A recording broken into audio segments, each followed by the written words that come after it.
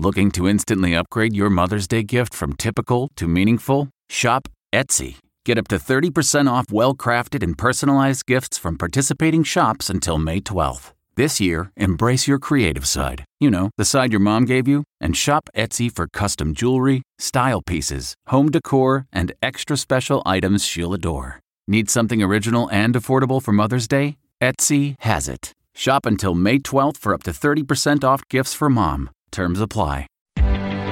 Reporter's Notebook.